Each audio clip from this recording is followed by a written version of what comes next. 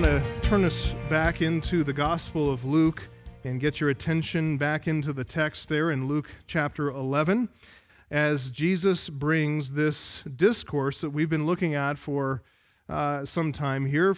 He brings this particular discourse to a close. So you can find your way to Luke 11:33. As you turn there, I'll just make a couple of remarks by way of introduction. The scene opened back in verse 14, Luke 11:14, when Jesus cast a demon out of a man and enabled him to speak. And while people are there marveling over this sign of his authority and power, the scribes and the Pharisees swooped into the narrative to correct the narrative, and you might say, and they said, he casts out demons by Beelzebul, the prince of demons. So they wanted to set the record straight about where this power, this authority was coming from. And that lie, that slander, was enough to awaken the unbelief that was lying dormant in the crowd.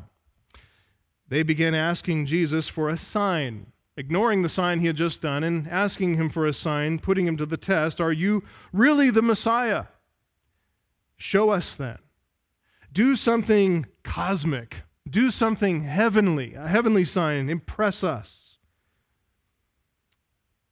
Jesus could have walked away, but he did not. He turned his attention to address the slander and this testing of him to ask for a sign, to awaken faith in the elect, or to strengthen the faith among the believing. Jesus did answer the false charge from the Jewish leadership, and we saw that in verses 17 to 26. And then he turned his attention to address the growing, increasing crowds in verses 29 to 36. And he started from this premise, states clearly in verse 29. He doesn't just hold this to himself, he actually says it out loud, that this generation is an evil generation. He just comes right out of the gate and tells them exactly what his judgment is about them. This generation is an evil generation, and that is the reason that you ask for a sign. So instead of dancing to the tune of their unbelief, Jesus points them back to the testimony of Scripture. He points them to the sign of Jonah. There had been a lot of evil moments and days and years in Israel's past generations. Plenty of evil to go around, abhorrent, unspeakable acts of evil and wickedness. If you've been following along with us in our daily Bible reading, you've been seeing that, haven't you? We're in 1 Samuel now, which means that we have passed through the horrible period of the judges. I don't want to spoil the story, but the times of the kings are not going to get any better. You can see the wickedness even in God's chosen people. Those who have Scripture given to them, those who have the ministry of the prophets, well, even the ministry of the judges given to them by God, all of that is recorded faithfully on the pages of Scripture. You can see the wickedness of past generations. But the sins of Jesus' generation, their sin is especially wicked. It is especially wicked because of his unparalleled greatness. That's how we ended last time, is looking at his unparalleled greatness. Behold, something greater than Solomon, something greater than Jonah is here right now on the scene. All the fulfillment of all the law and the prophets is before you in the flesh, God's Shekinah glory tabernacling with you. The light itself is in your presence. God sent his only begotten Son. Glory as of the only Son from the Father, John 1:14, full of grace and truth, to be the light of the world. The true light, which gives light to everyone, was coming into the world. And Jesus testified about himself, saying, I am the light of the world, John 8:12. Whoever follows me will not walk in darkness, but will have the light of life. And after that discourse, you may remember in John 8, that discourse almost got him stoned at the end of the chapter. Immediately after that discourse, before Jesus healed a man born blind in John 9, He explained the significance of what he was about to do in healing that man and restoring sight to him. And he said in John 9:5, "As long as I am in the world, I am the light of the world." I am the light of the world.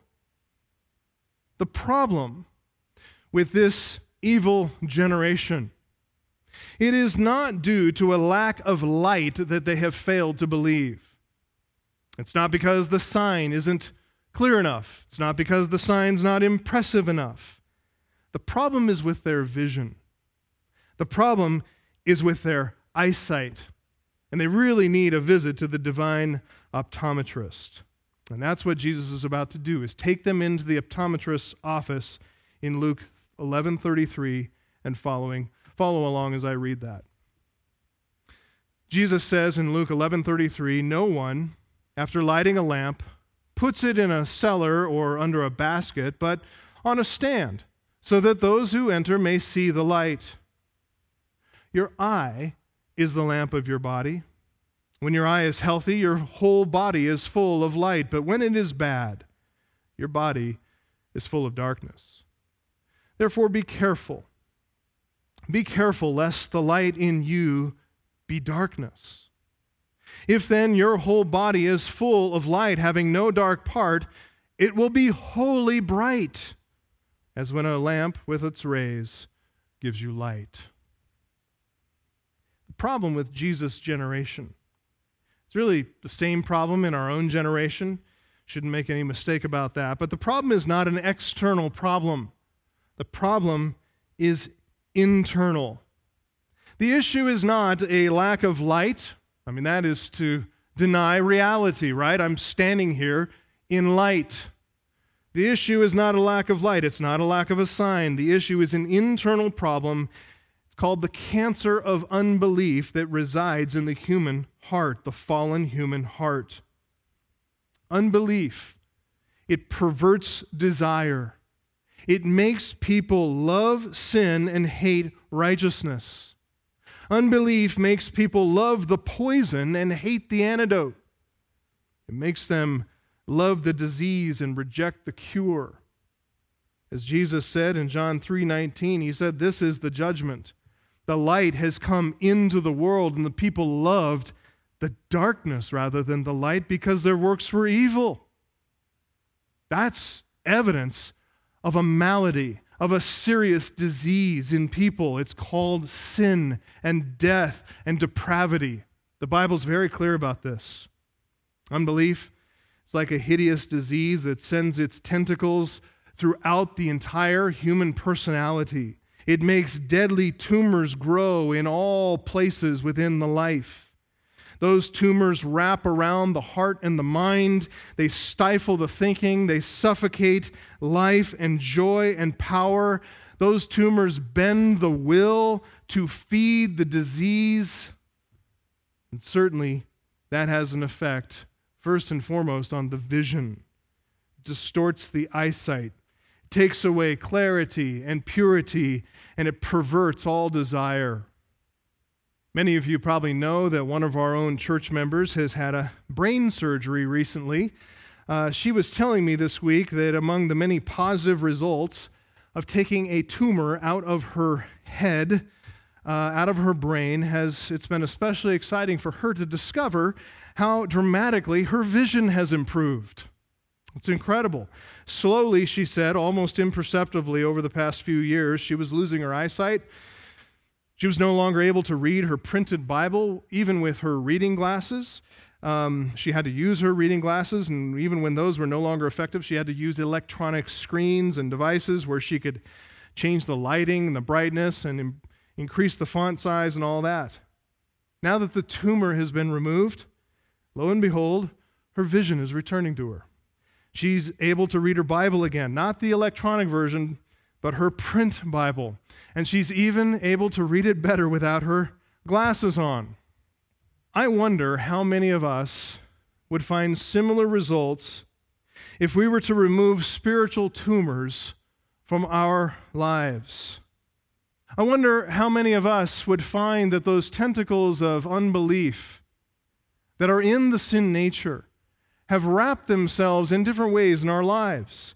And we need to go place by place, room by room in the house of our souls and cut out what doesn't belong, remove it so that we might see clearly.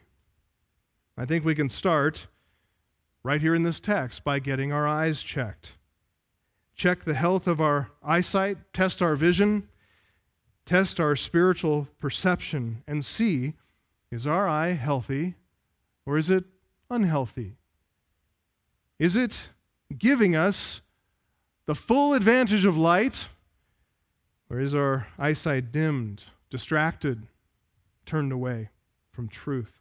Because if our eyesight is good, if our vision is in good working order, our lives are going to be making daily progress in holiness. We're going to be pleased with holiness in order that we may know God fully, that we can enjoy all the gifts of His goodness, find pleasure in doing His will, and in so doing, bring Him glory by the way we live these lives that He's given us. Because that is the point of life, to glorify God and enjoy Him forever. So, what I'd like to do this morning is to interpret this section of Scripture just briefly, and then I'd like to draw out some implications of Jesus' teaching and offer some counsel in getting your spiritual eyes checked. Okay, so we'll visit the optometrist together today. So first, let's talk about the interpretation of the text.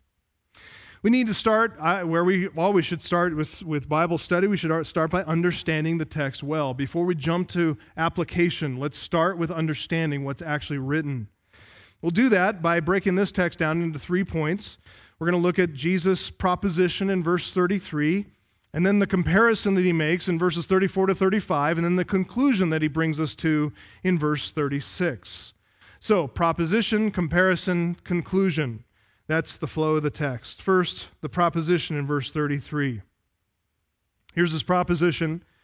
No one, after lighting a lamp, puts it in a cellar or under a basket, but on a stand, so that those who enter may see the light.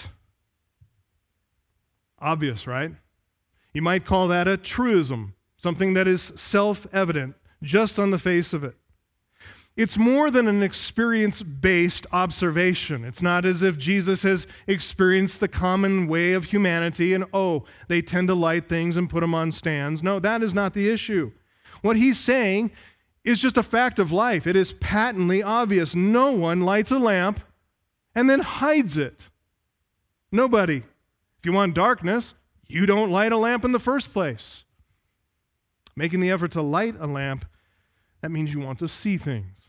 It means you want others to see things. The kind of lamp that Jesus refers to, it's the same, by the way, as the one in Luke 8:16. It's virtually synonymous as the statement here, but spoken on a different occasion. In fact, Jesus really liked this light metaphor and the lamp metaphor. He used it on a number of occasions to make a number of different points. This is a different one than in Luke 8. This kind of lamp, though, as we've said before, small handheld terracotta lamp, had a shallow bowl-shaped reservoir to hold the oil. The top of the lamp was enclosed, but it had openings to add oil and also allow access for air. There was a nozzle attached to the lid or the lip of the bowl with a hole through the nozzle that a wick would go through. The wick would run the length of that hole down into the oil, dip into the oil, and keep that flame burning with the oil, not the wick. So with that lamp lit, you're free to set that handheld lamp, take it out of your hands and put it onto a lamp stand to free up your hands to do other things in the room, other housework or reading or writing or whatever. So no one goes to the trouble of purchasing oil, filling a lamp, inserting a wick, lighting a lamp, only to store it in a cellar. The word there for cellar is krypte. It's where we get the word crypt from. Here it's probably referring to some kind of an enclosed nook in the wall, like a cupboard. Well, no one's going to light a lamp only to hide it in a cupboard. No one's going to light a lamp to hide it underneath a basket. That word for basket is probably more like a wood storage bin for grain that held the daily amount of wheat or whatever to make the bread. But no one lights a lamp only to shroud the light in darkness, either to put it in a hidden, tucked away cupboard or to put it underneath one of these grain bins. The reason that a lamplighter lights a lamp, notice the rest of verse 33, is so that. That's a purpose clause. So we can make this even more explicit by translating it that way. The purpose of lighting a lamp is in order that those who enter may see the light. The lamplighter lights a lamp with the express purpose, with the intention that those who are coming into the home, those who are entering his home, in order that they may see that light. Now, I'm not trying to be Captain Obvious here. I'm not trying to torture you by crawling on the floor to notice every strand in the carpet.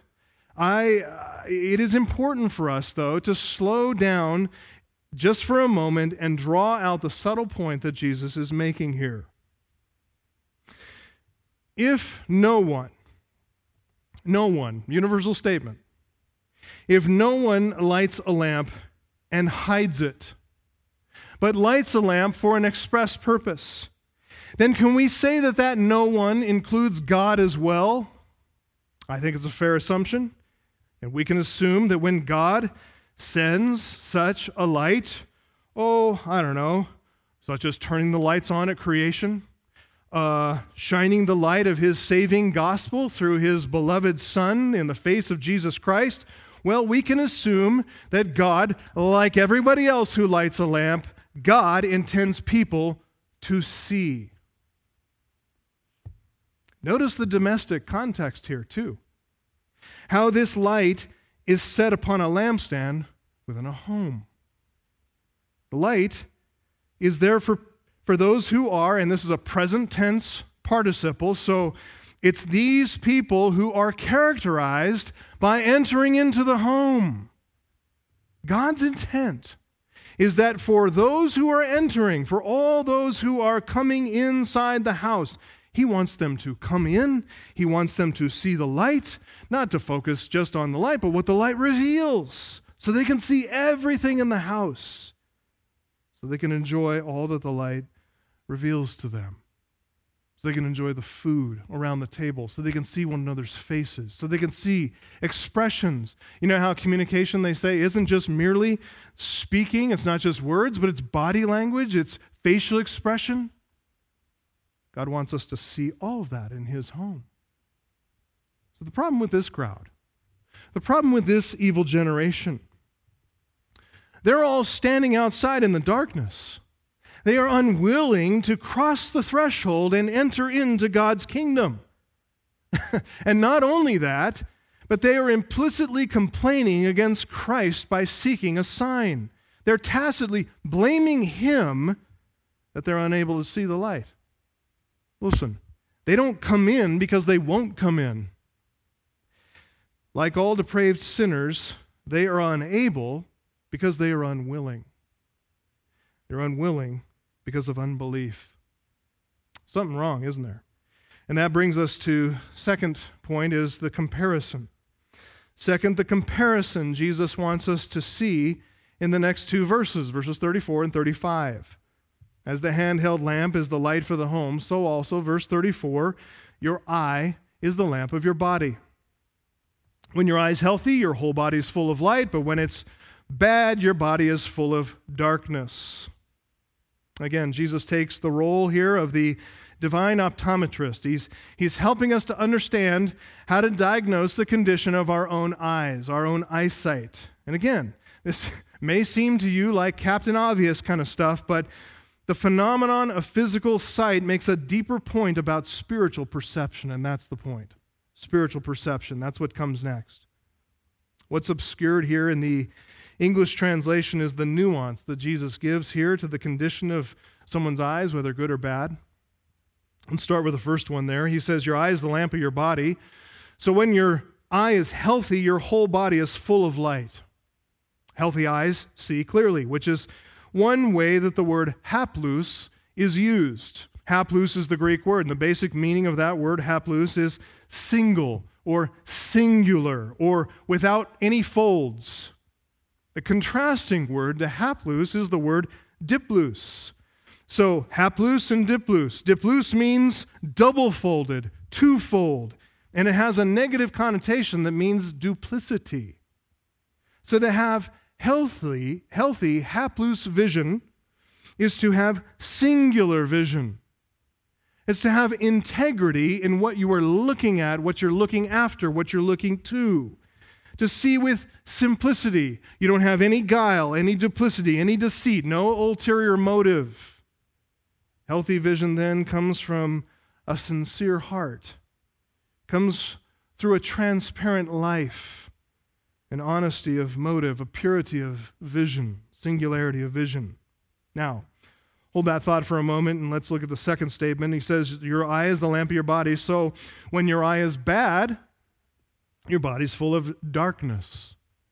When your eye is bad, your body's full of darkness. The word translated bad there, it's poneros. The last time that Jesus used that word was in verse 29 to say that this generation is a poneros generation, an evil generation.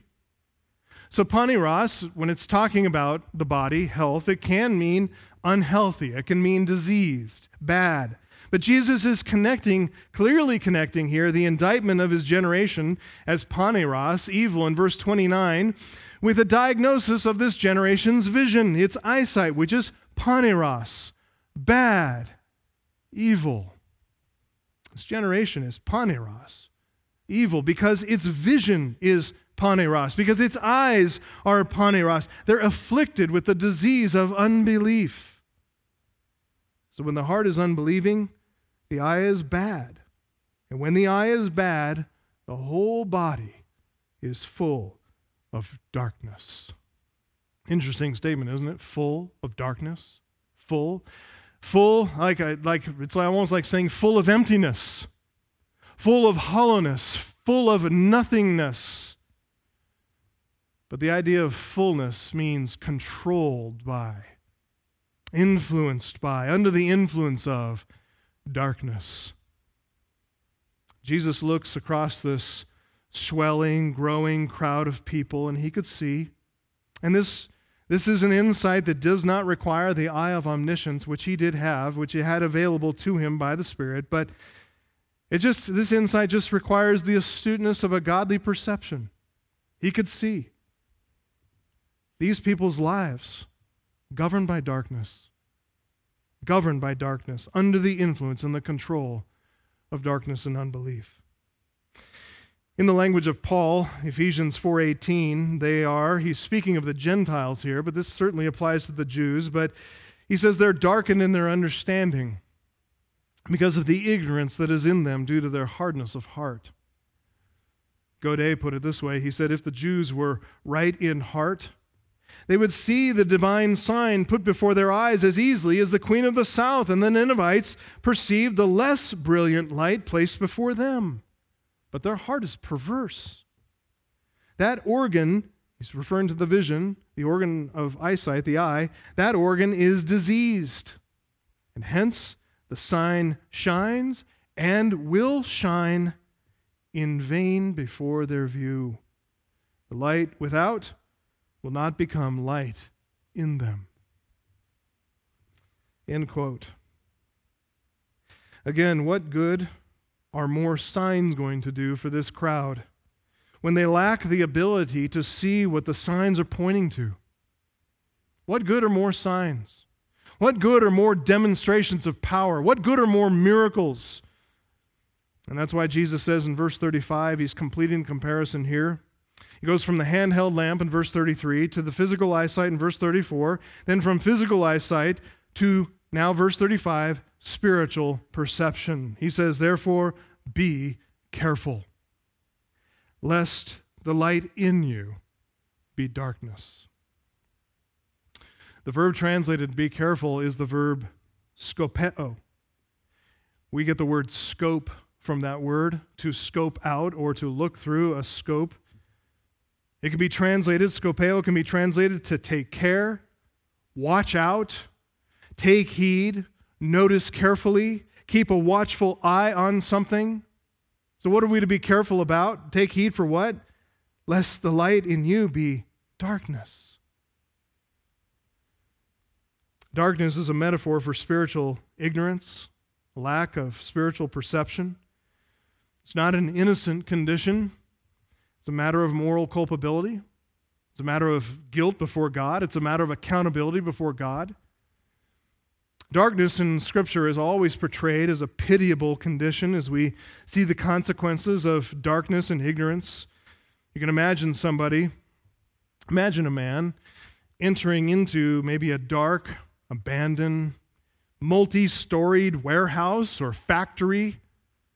Dangerous in there. It's dark, spooky. He's entering on a dark night. He has no flashlight. He's just running haphazardly at full speed ahead, running through this dark, abandoned factory. Not going to turn out too well, is it? In my foolish youth, I used to do such stupid things. That's where I got this illustration, from my own life. So running through dark factories and things like that, it doesn't turn out well. I can tell you, through scraped shins and banged up knees and falling over and cuts and bruises, it does not turn out well. Imagine a second man, though, running into that same place, but he has the added liability of being a blind man. In either case, whether with a man with vision but no sense, or a blind man running into a darkened, abandoned, dangerous factory, you can picture the pain and the injury that's certainly going to result from this pitiable, lamentable situation. But darkness in Scripture, it doesn't just have a pitiable pity sense attached to it. It also portrays a condemnable condition, the consequence of wicked moral judgment. Because it's not that they're just blind and foolish and can't help it. They make a decision to do it. So take this same dark, abandoned factory, warehouse, and you got the same blind man, and imagine him insisting to you that he's not blind at all. He can see perfectly. He can see just as well as anyone else. In fact, he is insulted by your insinuation that he can't see as well as you do. So in spite of your repeated pleadings to him, in spite of your concern, in spite of you even trying to hold him back, he breaks away and he's driven into that dark, abandoned, multi-storied warehouse factory thing by his lusts. He imagines that he will find satisfaction in that place that you're trying to hold him back from, in that hopeless, empty, dark space, and he refuses your guidance and he hurls himself inside. You tried to tell him, but in the heat of his sinful passion, it's cooked his brain. It's driven him to madness. It sends him headlong into degradation and pain and sorrow. And if this madness is not cured, it's going to turn into his death. Is he innocent? No. He's rejected all the warnings. He's sinned against the lawgiver. He's broken out against all sound reason. He's broken through the law, and he's gone against the pleadings of even the Savior who tried to pull him back from certain harm. Look, I realize it's an imperfect analogy, but this illustrates what Jesus is trying to say here to his own generation. Woe to those who think their eyes are good, when they are in fact bad. And for many, that they are blind. Jesus called the Pharisees blind guides of the blind. Singular pronouns in this verse, singular form of the verb. Jesus is speaking to individuals here. It's as if he's looking around in that crowd. He's trying to make eye contact with each of the people in the crowd. Imagine him looking directly at you too, beloved. You too. And he's saying, you, my friend, you, be careful. Be careful lest the light in you be darkness. Folks, each one of us has a moral responsibility to be careful, as Jesus is saying here, to watch out, lest we too should suffer the malady of spiritual blindness, lest we think we're seeing just fine, but in reality our eyes are afflicted with disease, not seeing clearly. We need to get our eyes checked, and we need to do so regularly. Well, we've seen the proposition, verse 33, the comparison, verses 34 to 35, finally the conclusion that Jesus is driving us to in verse 36. Up to this point, Jesus has not distinguished here between the unbelieving crowd and those who are listening who may believe in him, like his own disciples. The context, though, indicates, as we've been reading it, Jesus has been speaking mostly to unbelievers at this point. He's giving a warning to this evil generation, but again, we need to remember that Jesus turned in the very beginning to answer the slander and then addressed the request for a sign. He did that to help and awaken faith in his elect people and also to strengthen the faith in his elect. So as we come to verse 36, this is where the believers come into view. We need to see how great an encouragement he gives in verse 36 to us believers. From the weakest of all believers to the strongest of them. This is a verse for those who have heeded the warning of verse 35, who take full advantage of their vision plan that he gives them, get their eyes checked regularly so that as they enter into his home, they can take full enjoyment in the light. So verse 36 says, "If then your whole body is full of light, having no part dark, it'll be wholly bright, as when a lamp with its rays gives you light." Jesus said in verse 34, when your eye is healthy, your whole body is, the expression, full of light. So, healthy eye, body full of light. Now verse 36, it's a conditional sentence, and it's structured in such a way that it assumes the truth of the condition that's given for those who heed the warning, that is, believers. So it's, if your whole body is full of light, having no dark part, and Jesus assumes that to be true, then, look at the promise, it will be wholly bright. Wholly bright. Those expressions, full of light, wholly bright, it's a single word in the Greek, photenos. Photenos means bright, shining, radiant, brilliant. It's used once in verse 34, twice in verse 36. Jesus is emphasizing its importance by repeating it. Photenos is an adjective. It describes something that is either composed of light or is full of light. It can be used to describe a flash of lightning from the sky, a ray of light, whether the beam comes from a small handheld lamp or comes from the sun itself. Photenos can refer to divine glory, like the Shekinah glory of God that Peter, James, and John saw on the Mount of Transfiguration. The radiance, the brightness that radiated outward from Jesus himself, that they themselves saw. That's the word there. Photenos. You may feel like you don't have a life that is fully bright. And you're right, Christian. You're right to sense that you don't experience this, what Jesus said, wholly bright as when a lamp shines its ray and gives you light. And why is that? It's because in you, like all of us, this side of heaven, we have to admit that within us there is some dark part. There is something that has not been hit by the rays of divine light. To kind of get the meaning of the verse, imagine there are two sisters. One woman has good eyesight. She gets her regular eye checkups. She knows she has clear 20/20 vision. She just went to the optometrist just last week.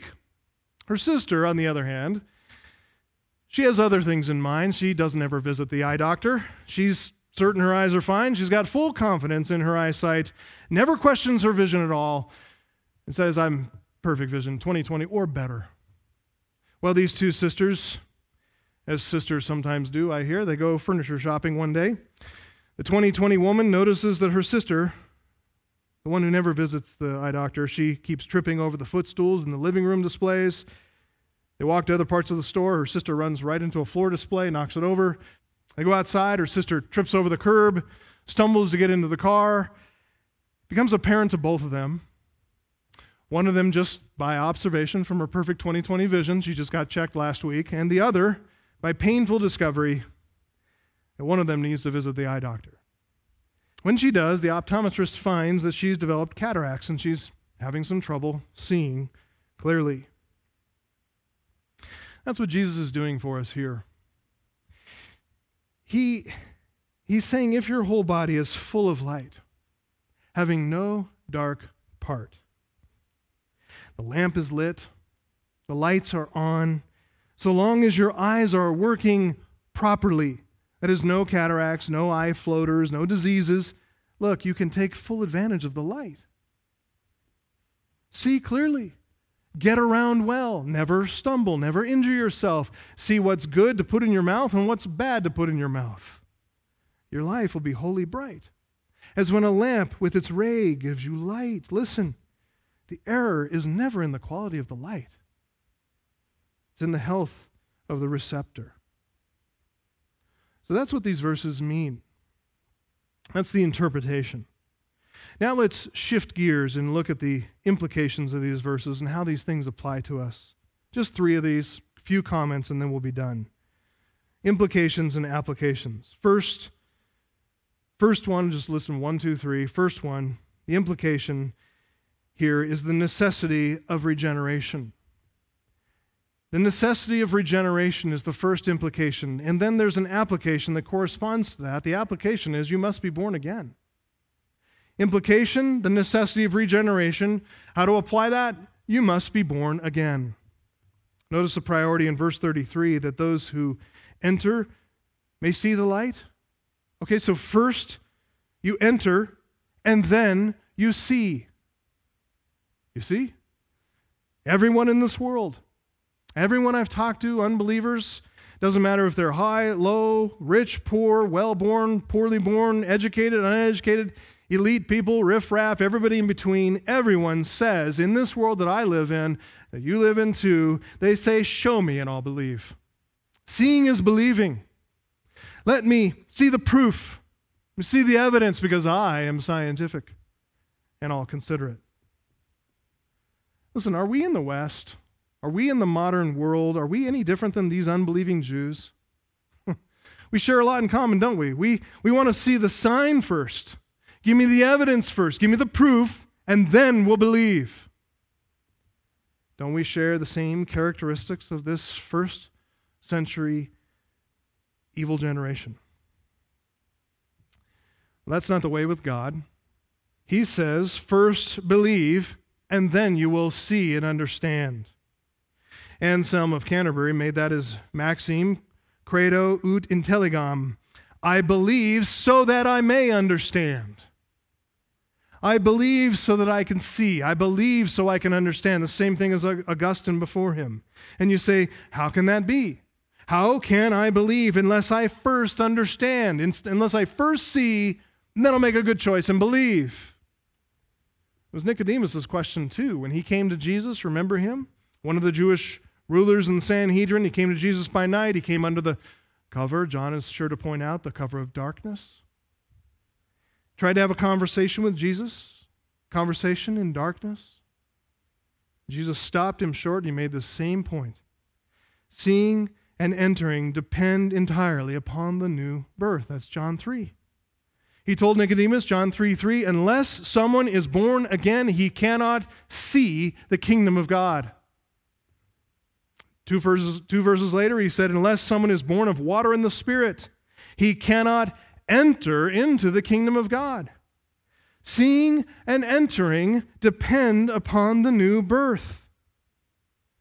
He's alluding in this text, Jesus is, to the clear teaching of Ezekiel 36, 25 and 26, the need there for cleansing symbolized by water, you need to be born of water, and then the need for spiritual regeneration affected by the Spirit of God who creates new life in you. That's to be born of the Spirit.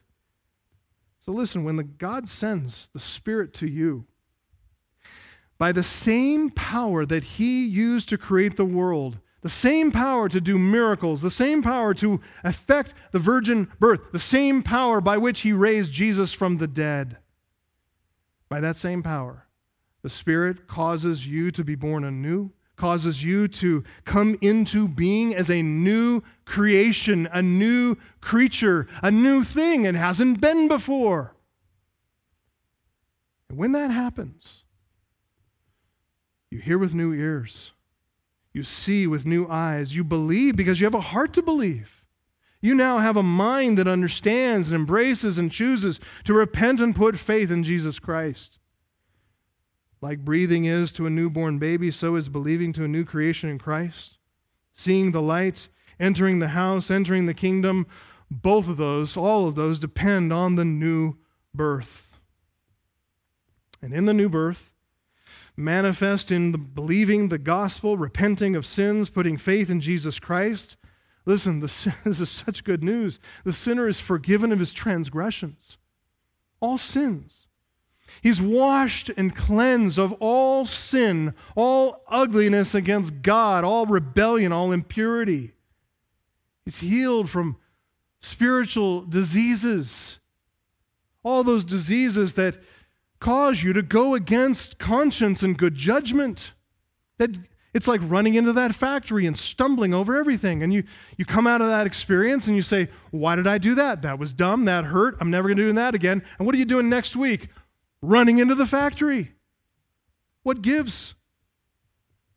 God will forgive everyone who comes to him in faith.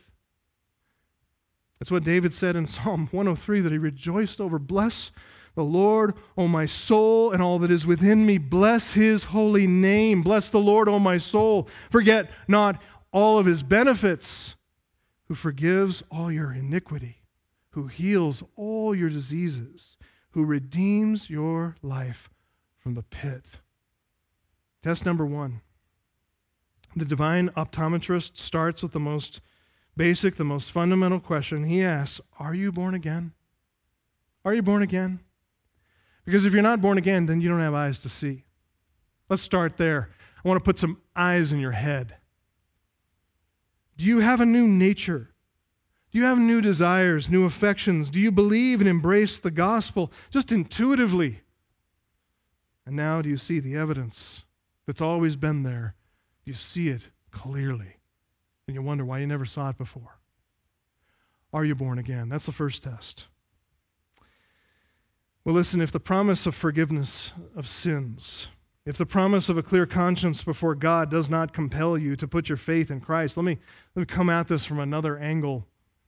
When David says in Psalm 103, bless the Lord, O my soul, forget not all of his benefits, he continues in that text by saying that he, God, crowns you after doing all that, after forgiving your iniquity, healing your diseases, redeeming your life from the pit. Then he does something else. He crowns you. He takes you from the basement, from the pit, and he elevates you to heaven itself. He crowns you with steadfast love and mercy.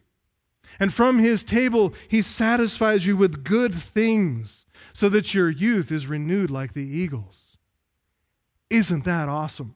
So a second application here. Number 2, the implication here from the text, from Jesus' teaching, is on the goodness of God. On the goodness of God. And the application, therefore, based on the goodness of God, is that you must love him, worship him, give thanks to him for his infinite love and goodness. Again, back to verse 33. The purpose of God indicated there. God, as we said, is the one who lights the lamp, sets it on a stand. Why? In order that those who enter may see the light. God is the original lamplighter. He's the source of all light and of all life. When God created the heavens and the earth, he also created light. Genesis 1:3. And God said, let there be light, and there was what? Light. God saw, it says in the next verse, God saw that the light was good. The light is an expression of his goodness. In order to see the light, which God designates as good, we need the appropriate light receptors in our heads, which God also gave us. Jesus indicates that in verse 34. He speaks of your eye, by the way, which God gave you. And that eye that God gave you is the lamp of the body. So God gave the light. He gave you the eye to see the light. He gave the eye to serve the good of the body that benefits from the light. And he gave you the ability to enjoy what the light reveals, namely an entire world, even this cursed world, but an entire world filled with a manifold evidence of the goodness and kindness and love of God. Back in verse 31, in the text, remember Jesus talked about the queen of the south there. She came from the ends of the earth to hear the wisdom of Solomon. And when she arrived, when she made that long journey, she offloaded on Solomon everything that was on her inquisitive mind. I mean, I don't know how you parents are, but especially when you're locked up in, locked down here, shut down, you're locked up with your kids in the house, and how many times do they ask questions and offload for you, moms especially, everything that's on their little minds? And how do you feel at the end of the day? Exhausted. This Queen of Sheba had been storing up questions. She had heard of Solomon.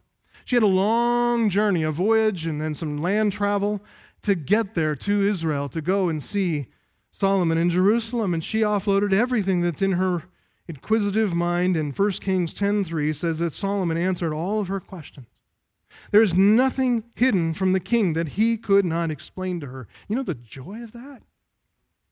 To be able to pepper your professor with questions and questions and questions, and him not to be exhausted, not to be frustrated by that, but to just gently continue to explain and give you the answers. And she's nothing hidden from him. And further in 1 Kings 10, she observed all the wisdom of Solomon, the evidence of the wisdom, the house that he'd built, the food of his table. Imagine the wisdom of Solomon applied to food on his table, culinary delights, the seating of his officials, the attendance of his servants, their clothing, his cupbearers, all the burnt offerings he offered at the house of the Lord. And then the text tells us when she saw all this, there was no more breath in her. She couldn't breathe. She's breathless. You know what? Behold, something greater than Solomon is here. Something greater than Solomon. In Christ are hidden all the treasures of wisdom and knowledge. You know where Solomon got his wisdom from? Christ, in whom are hidden all the treasures of wisdom and knowledge. Colossians 2:3. Listen, it's Christ who invites us into the house to partake of the table that he's spread out before us. His wisdom is personified in Solomon's poetry. Proverbs chapter 9, if you'll permit me, I think I have warrant to insert his name into the text here. Solomon says in Proverbs 9:1 and following, Christ has built his house. He has hewn his 7 pillars. He has slaughtered his beast. He's mixed his wine. He's also set his table. And he has sent out his young women to call from the highest places of the town. Whoever's simple, let him turn in here. To him who lacks sense, she says, come, eat of my bread. Drink of the wine I've mixed. Leave your simple ways and live and walk in the way of insight. God in his infinite goodness, he created the light. He gave us the ability to discern the light, to see the light. Why? In order that we might enjoy what's revealed by his light, that is a world filled with his goodness. When we look to see the very brightest expression of light in truth, and knowledge, and wisdom, and righteousness, and holiness, and perfection of God, we find ourselves looking at none other than Christ himself.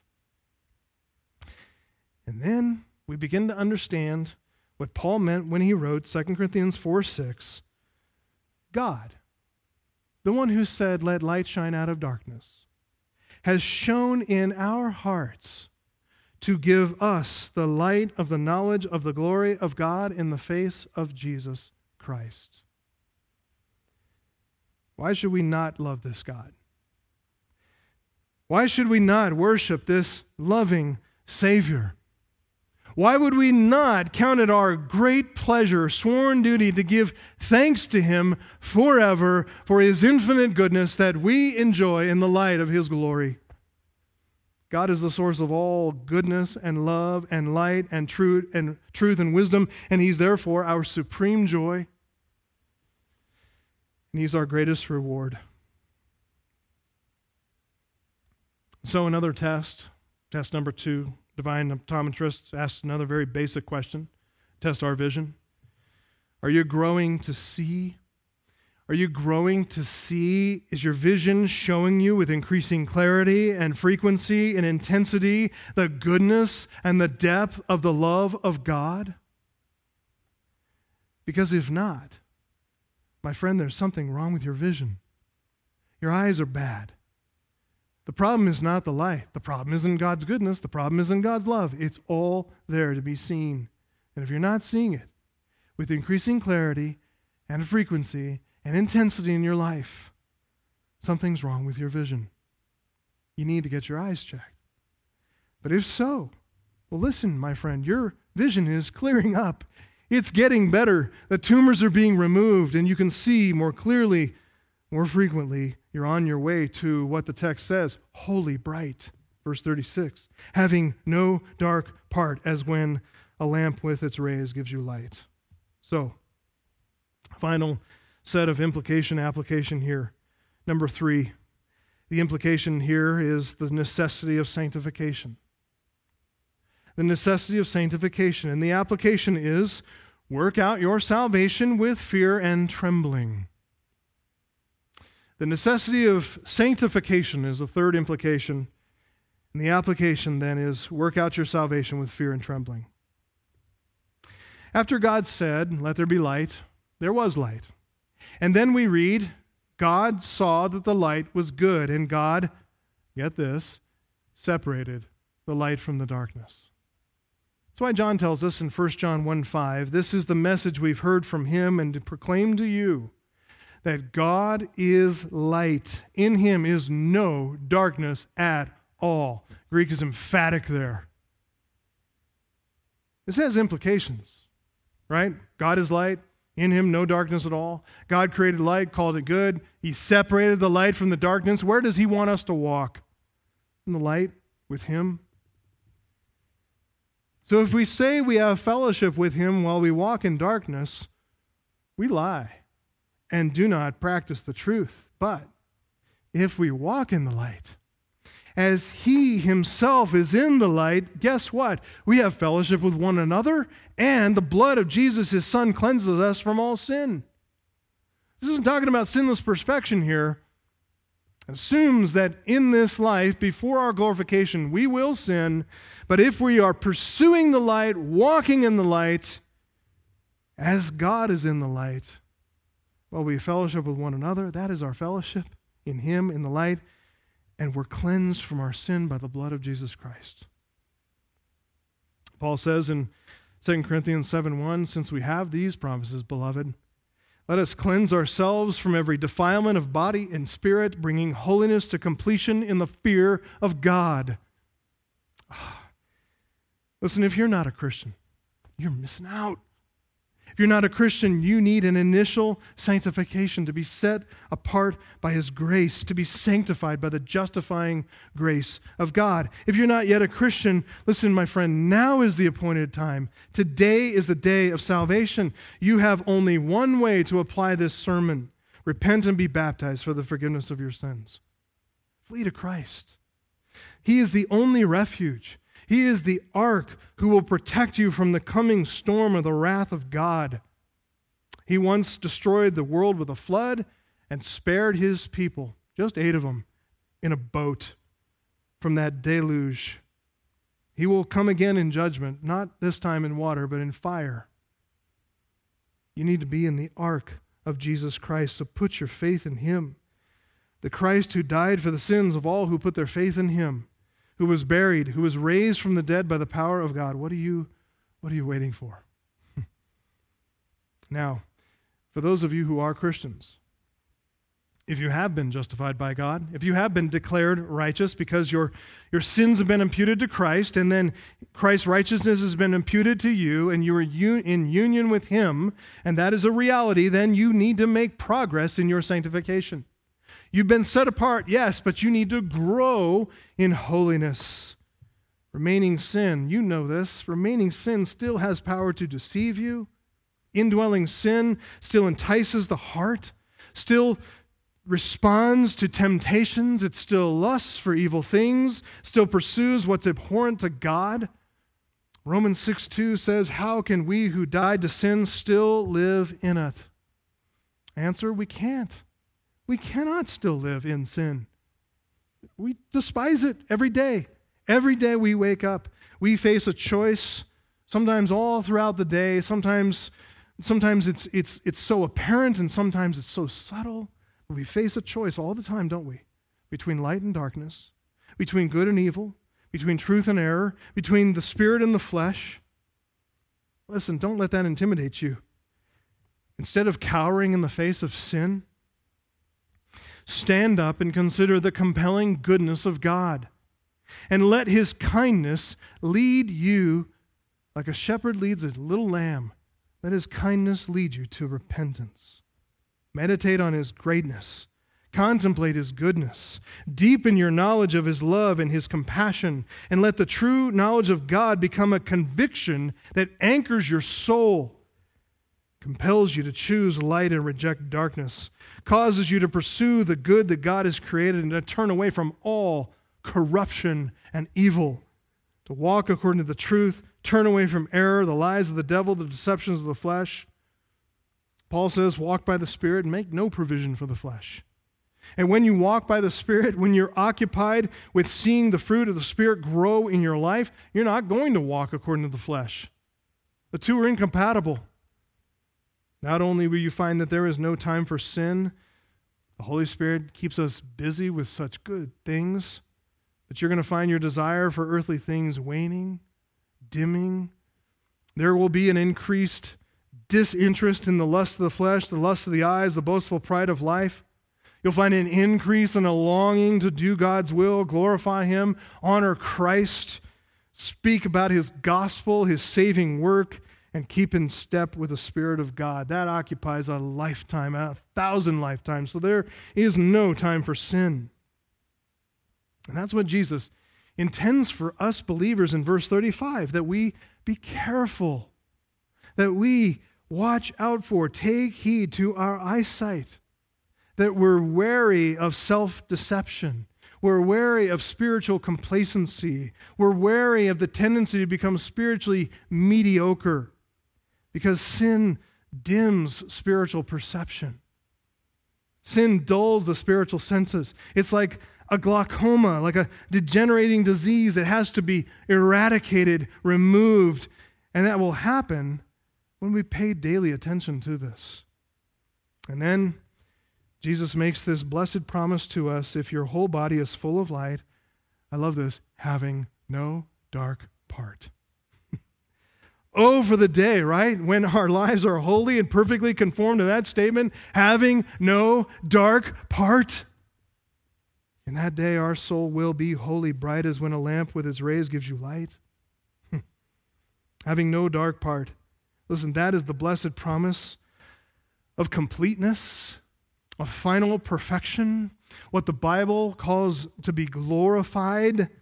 The hymn writer put it this way: my sin, oh, the bliss of this glorious thought. My sin, not in part, but the whole, nailed to the cross. I bear it no more. Praise the Lord, oh my soul. Yeah, what a glorious thought indeed. To know that we have freedom from the eternal penalty of sin through justification. To know that we are experiencing freedom from the present power of sin through sanctification. And that hope that always drives us on, that we will one day enjoy the unending freedom from the very presence of sin, never to be troubled with one dark part. Then that statement, we shall become holy, bright as when a lamp with its rays gives you light, that's the promise of parity in holiness with Jesus Christ Himself. The equality of glorification in His glory. For we know, John tells us, that when He appears, we shall be like Him, for we shall see Him, again, seeing, light, right? See Him as He is. What a promise. 2 Corinthians 3:18, we all, with unveiled face, beholding the glory of the Lord, were being transformed into the same image, from one degree of glory to another, for this comes from the Lord who is the Spirit.